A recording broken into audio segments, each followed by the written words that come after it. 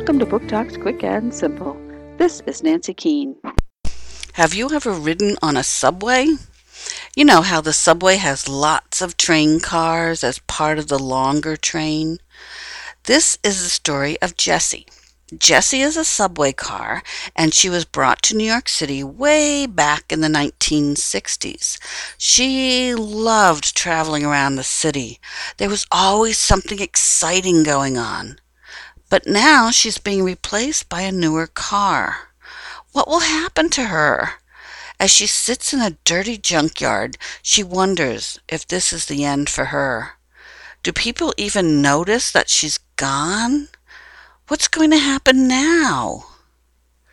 Subway Story by Julia Sarcone-Roach, Canop, 2011.